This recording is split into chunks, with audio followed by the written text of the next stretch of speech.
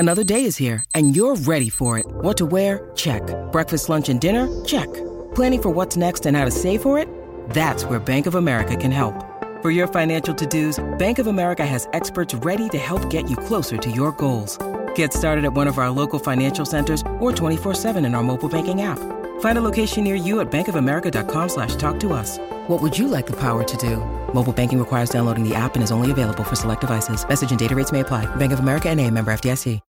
When you need mealtime inspiration, it's worth shopping Kroger, where you'll find over 30,000 mouth-watering choices that excite your inner foodie. And no matter what tasty choice you make, you'll enjoy our everyday low prices, plus extra ways to save, like digital coupons worth over $600 each week. You can also save up to $1 off per gallon at the pump with fuel points. More savings and more inspiring flavors make shopping Kroger worth it every time. Kroger, fresh for everyone. Fuel restrictions apply.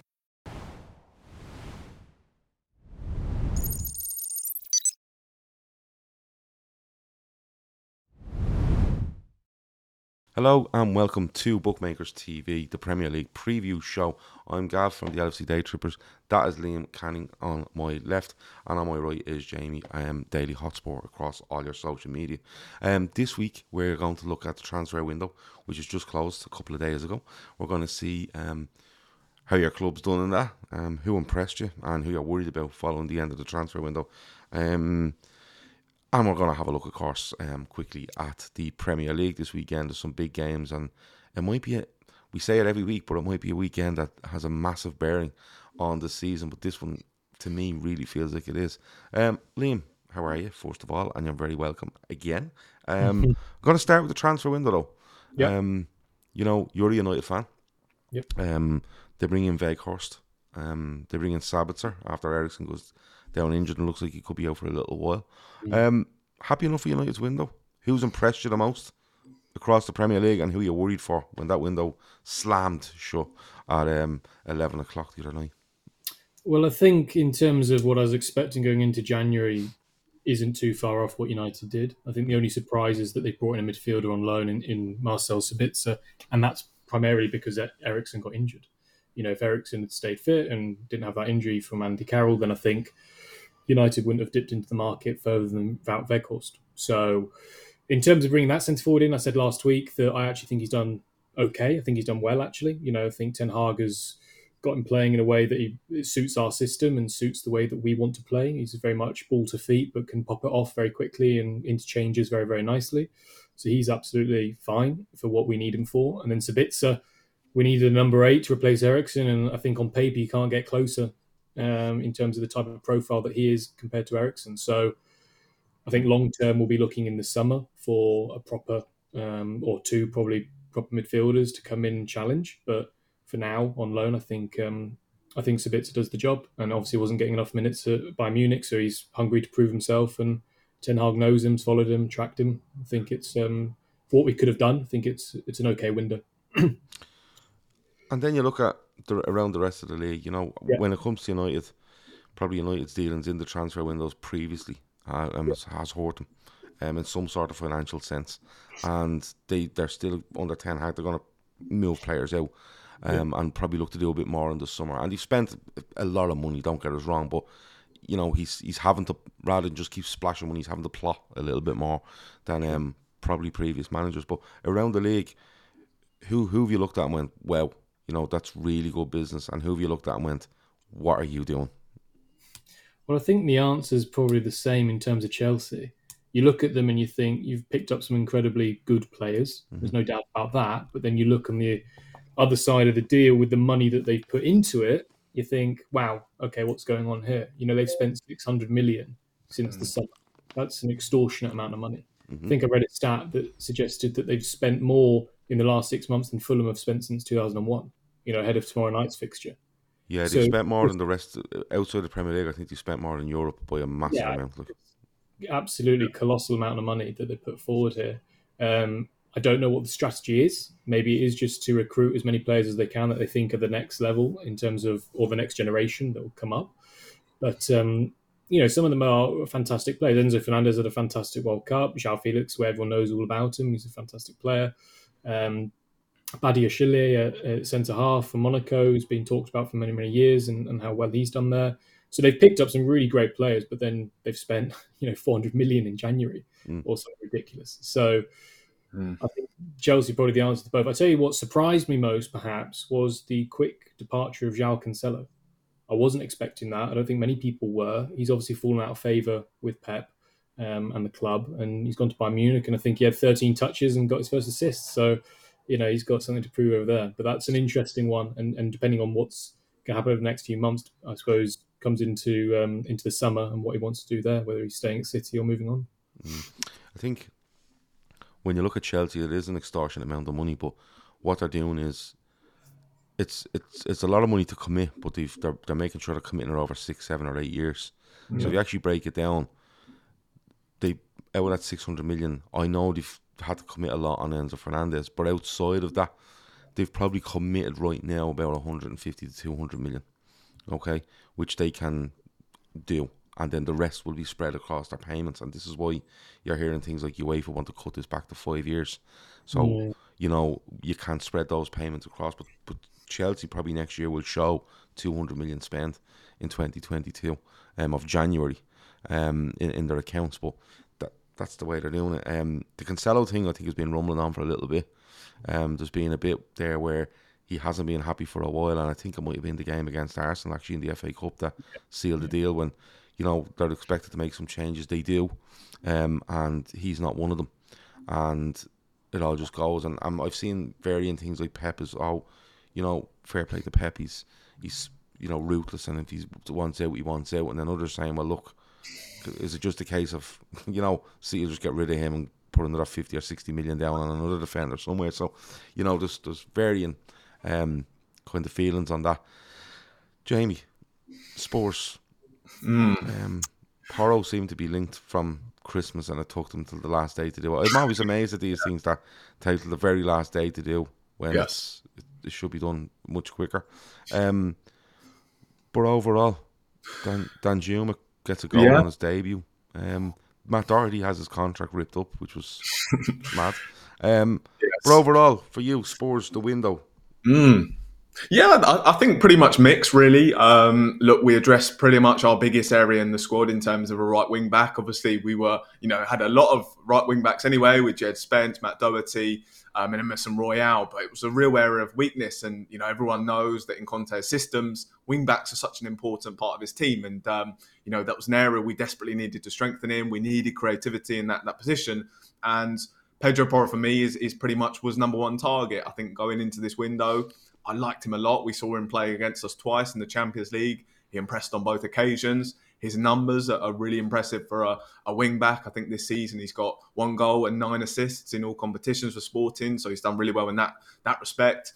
Again, comes in as a 23-year-old Spanish international. So for me, I'm delighted with this signing. I think almost a 10 out of 10 signing. I think it was pretty much the perfect player we could have hoped for. I think as well, Danjuma is a nice little addition. It's a good deal as well. Obviously, a guy who comes in cheap.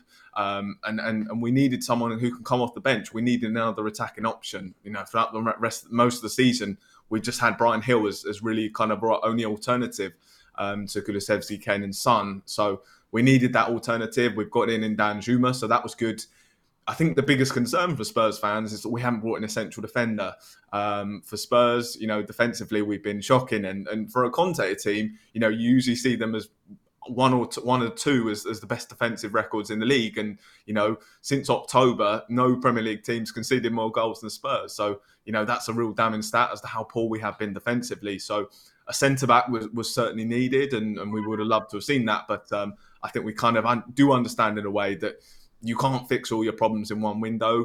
I think we are. This might be a surprise to some people, but I think as in terms of where we're building towards as a team, I can kind of see that we've got those foundations in place, and there are 1 or 2 positions in this squad that need filling. I think a goalkeeper needs to come in, 2 central defenders, and then maybe a midfielder.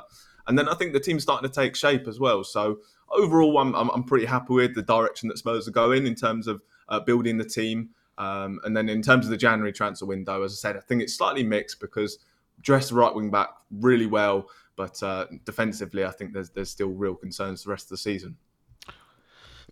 Yeah, I think Chelsea are an outlier in all this because they just seem to be spending a lot of players where other clubs have been quite, you usually see a couple of clubs that just go bang, bang, bang, and I'll get on to one or two of them in a minute further down the table. But I think the teams at the top have kind of gone, that player there, that's what we need, Sabitzer, or we need something, we get Sabitzer in, and it hasn't been kind of, even like the Newcastle who are flying, they haven't kind of gone, we, sign for, sort of way and make it look like we're way more, way stronger going into the second. They've got Anthony Gordon, of course.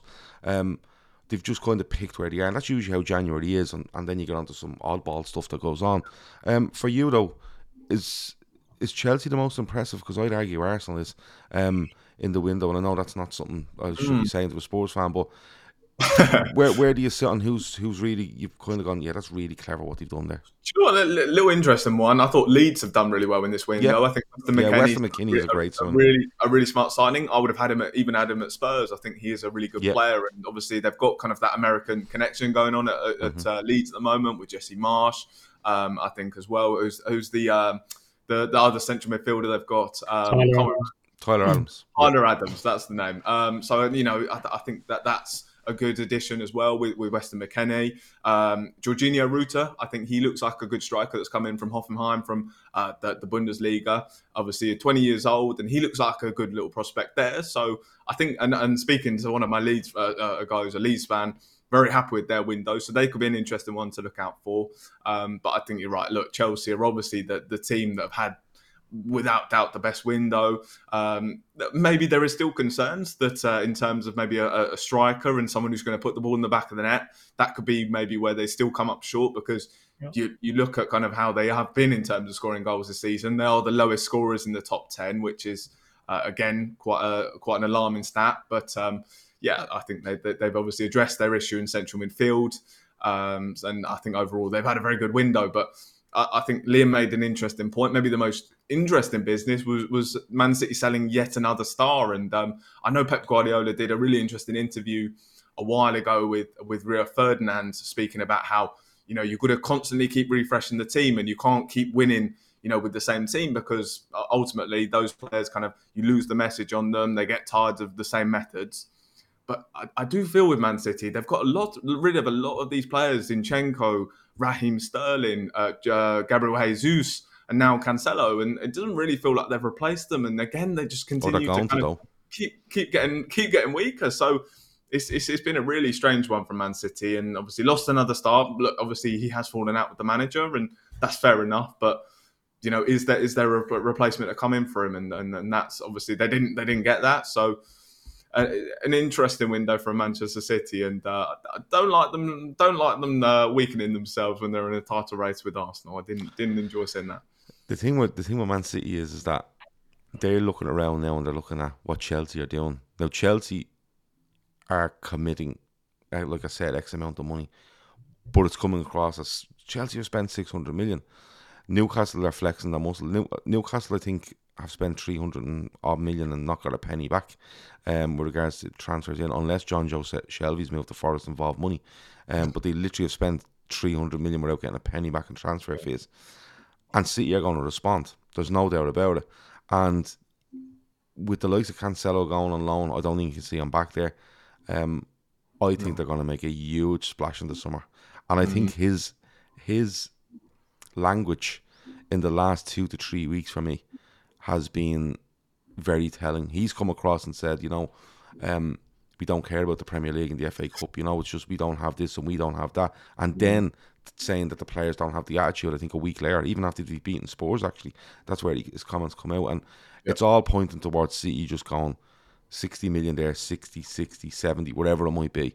And they will spend a lot of money in the summer. And a lot might, and other clubs might. I'm going to mix in. I want to move on to the games of the weekend. And I think Arsenal's business has been great. I think Jorginho makes sense, especially with the length of the deal. I think it's only an 18-month deal. And I think it makes sense that they bring him in. He's experienced. He could probably rotate in with Xhaka, like we were saying last week. I think it was us we were talking about last week. Maybe not. But it makes sense, and then you could probably say, you know what, he could probably leave Arsenal this time next year. Do you know what I mean? Because they've done something in the summer. They've signed a guy at centre back, which I think they need a bit of cover for there, and they've done Trossard, which is they've covered 3 areas of the pitch. I think they've been very clever. On the other hand, Everton have sold Anthony Gordon, haven't used a penny of it. Sacked the manager, took 5 or 6 days to announce the new manager, even though everyone knew who it was going to be. Announced him the day before the window opens or closes, and don't bring anybody in, and then deny rumours that they're going to sign a free transfer, as if no, we're not signing anyone, even free transfer, not interested.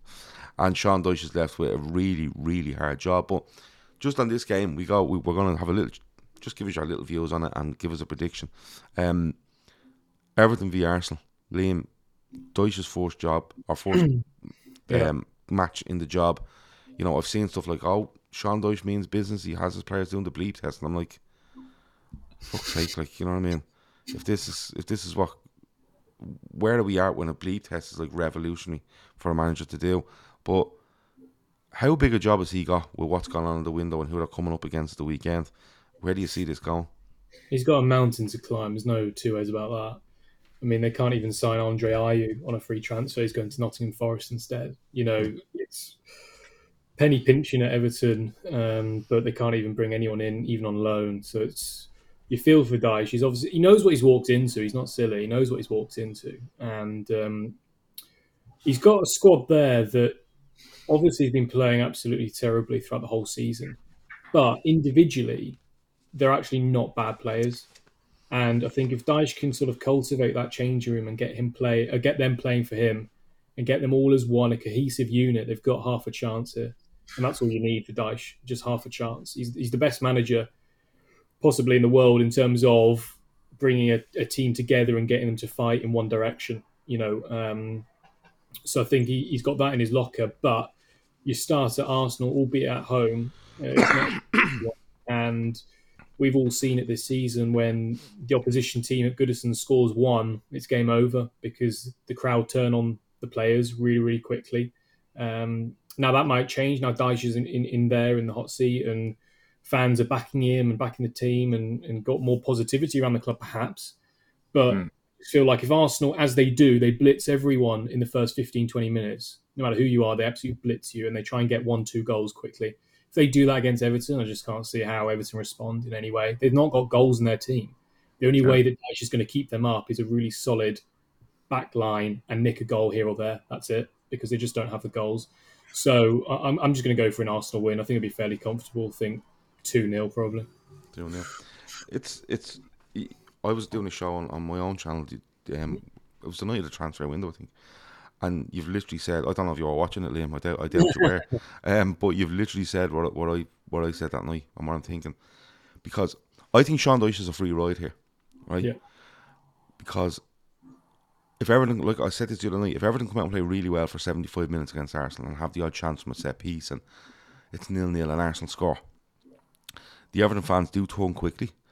And for what they've seen in the first 75, which would be very basic, very hard working, balls down into channels, trying to get free kicks, all this sort of stuff, they'll be okay with that until it's not working. And if it doesn't work when they're 1-0 down, they'll be like, well, we need to show more than this.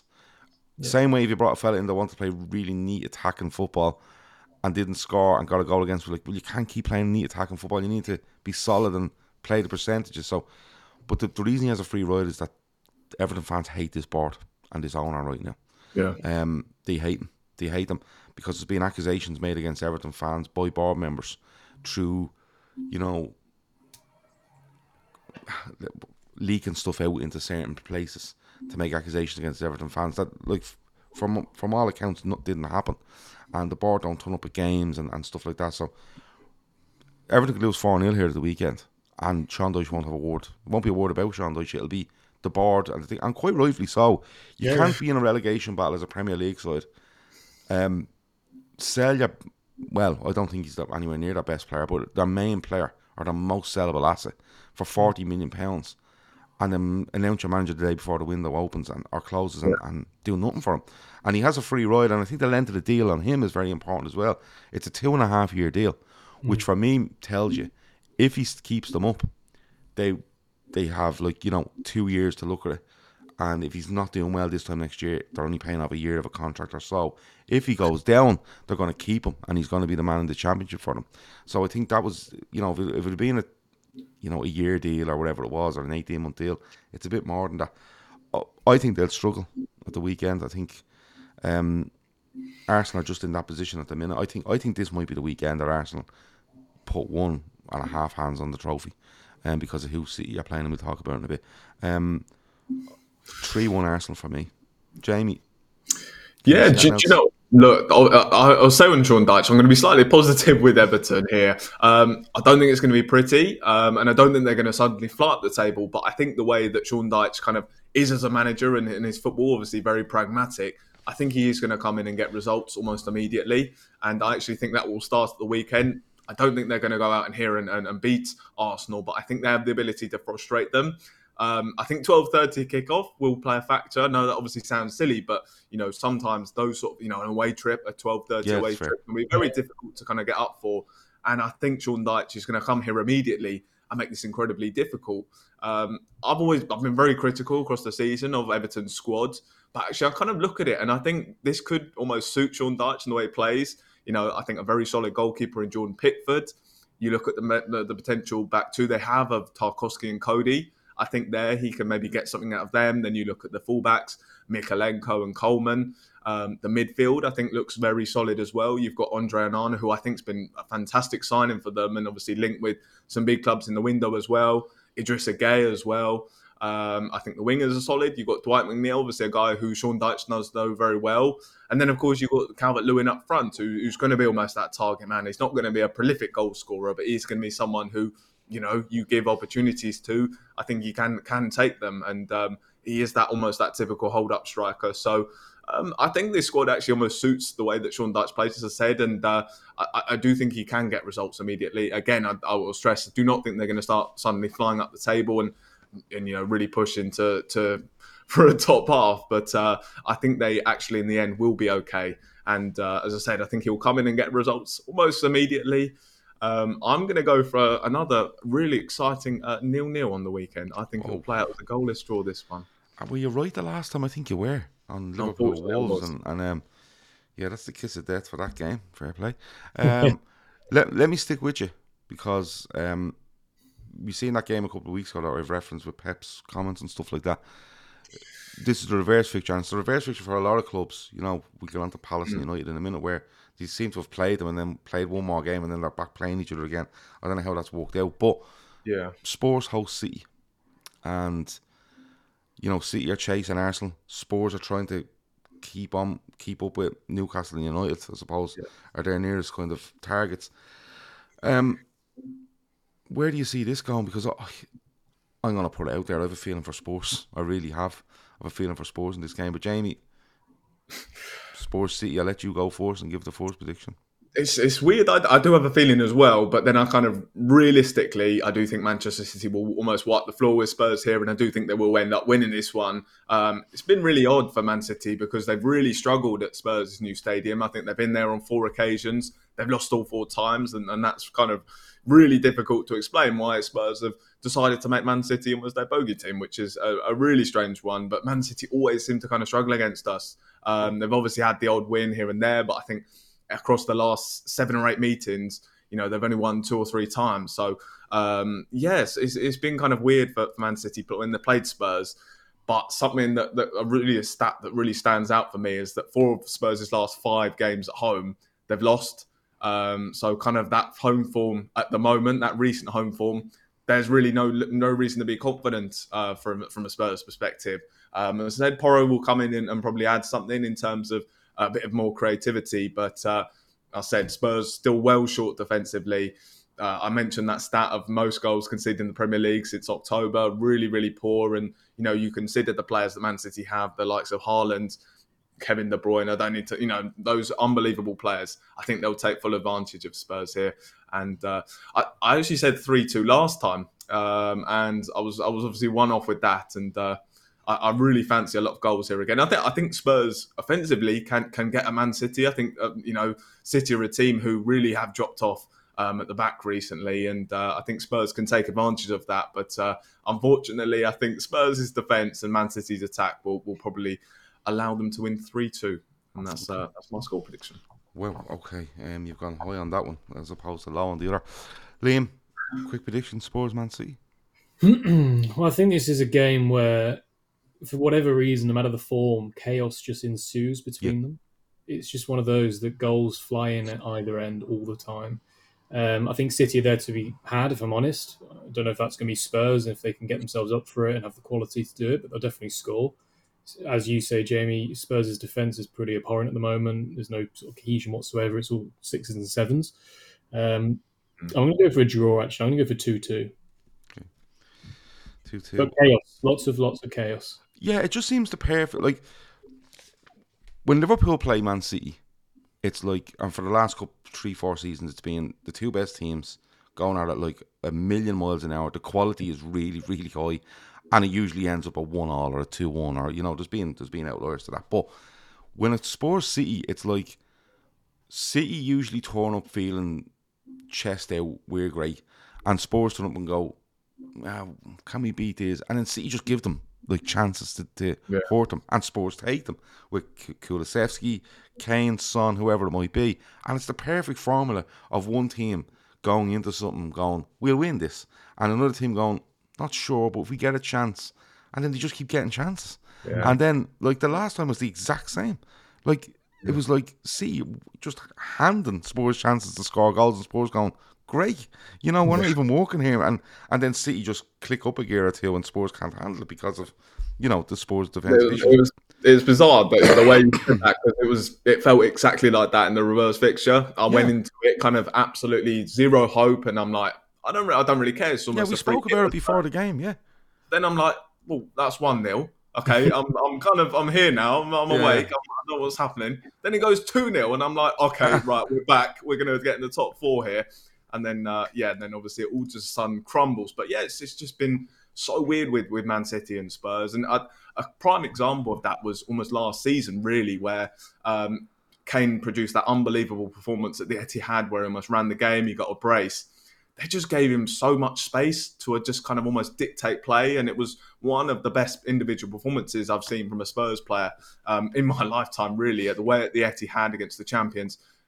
They just gave him so much space. I watched kind of a replay of it even last night, actually, of his performance. And they just gave him so much room. And it's been such a weird fixture, this one. Man City always kind of seem to play into Spurs' hands. And it's a strange one, but I'm interested to see what we can do on the weekend. I do have a feeling deep down, but I think ultimately, as I said, I think Man City should be too good here.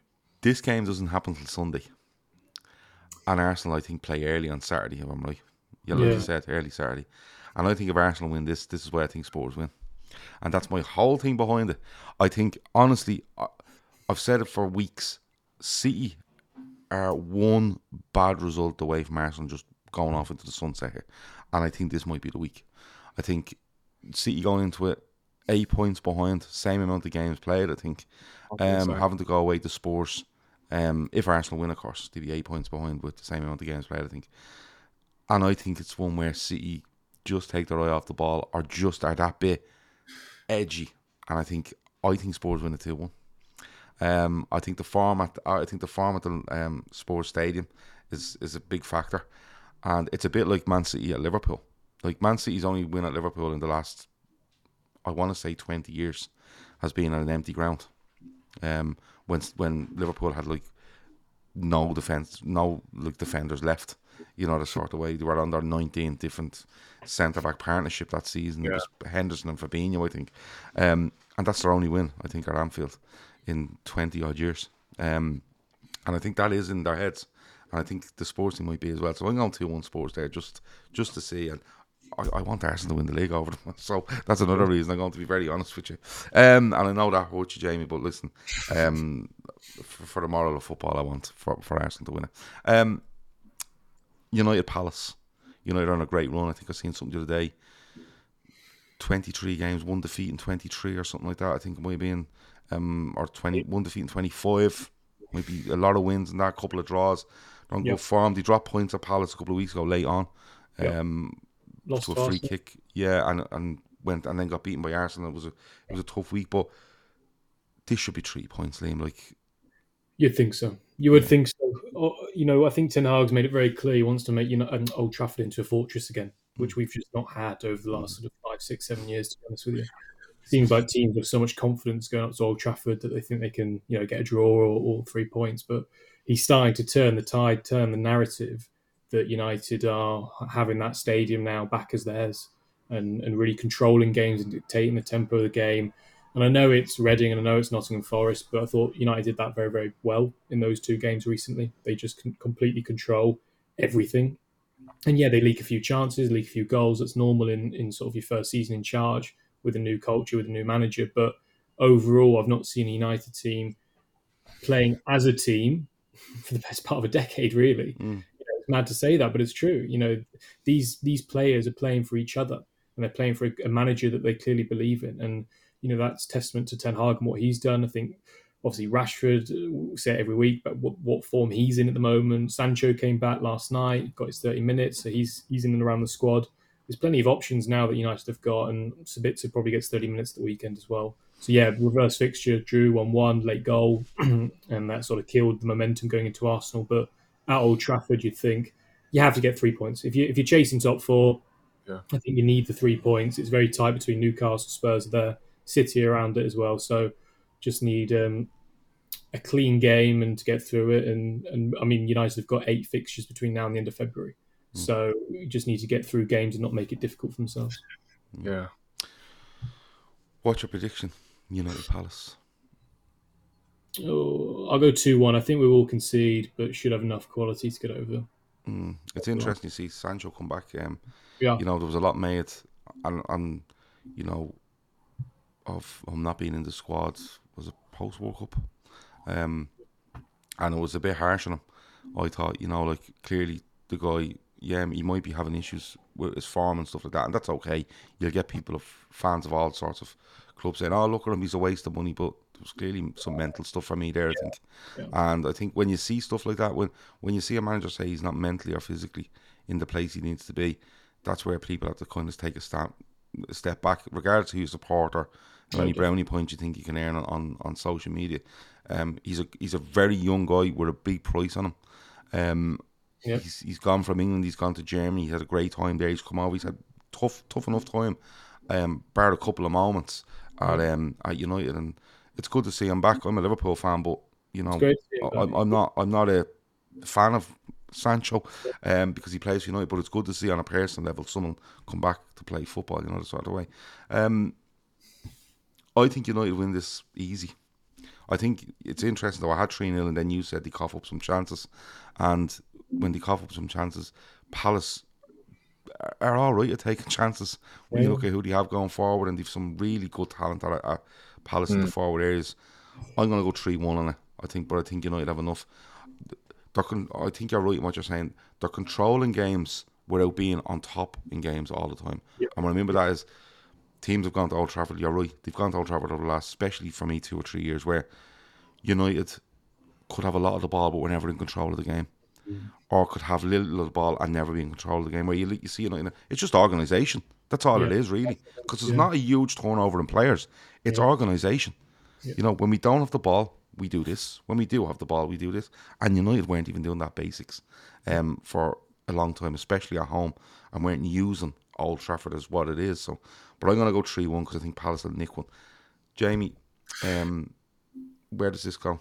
Yeah, I think 2 interesting factors with this one. I think it's worth also considering. Palace seem to have turned the corner somewhat. I don't think it's going to be enough to kind of get a result here. But look, they obviously were very fortunate to lose against Chelsea. We then saw them pick up draws against Newcastle and Manchester United, which was both very impressive. So maybe I think they can kind of somewhat scare Manchester United. But as I said, I don't think it'll be quite enough. Also worth considering that Manchester United have this run of games, this almost brutal run of games where, for the next couple of months, they're going to be playing so many games. So I think it'd be a case of just trying to get the job done. And then, of course, even this week, there were in action in midweek as well. So that was obviously another factor where I think it will be that they will just about get the job done. Now, I don't think it's going to be an emphatic win, but look, it's Man United at home. Liam said, you know, almost Old Trafford's become that fortress, and I think it'll be a game where they control it. And I'm going to go for 2-0 to Manchester United. 2-0, that's fair. We've done a few games there. We've done the transfer window there, and we've done well. We are pre-recording this show, but we're looking to bring it back live next week. And maybe next week when we do bring it live, we'll push it across all our social media and stuff like that. And we get a lot of people in.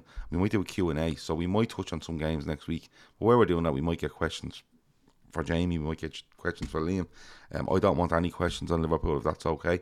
I'm pleading the fifth until the season's over. But no, I'm only joking. I'll talk Liverpool all day. It doesn't bother me. But look, we might do that next week. So hit the like button, subscribe, leave a comment if you have any feedback for us. And like I said, we'll be back next week. We'll announce it in advance, and you can come on and ask the lads any questions you want, and me of course as well. That has been the Premier League preview show with Bookmakers TV. Thanks to Liam, thanks to Jamie. Enjoy your football this weekend, lads. Best of luck. I say that through gritted teeth, but best of luck. And we'll talk to you next week. Cheers.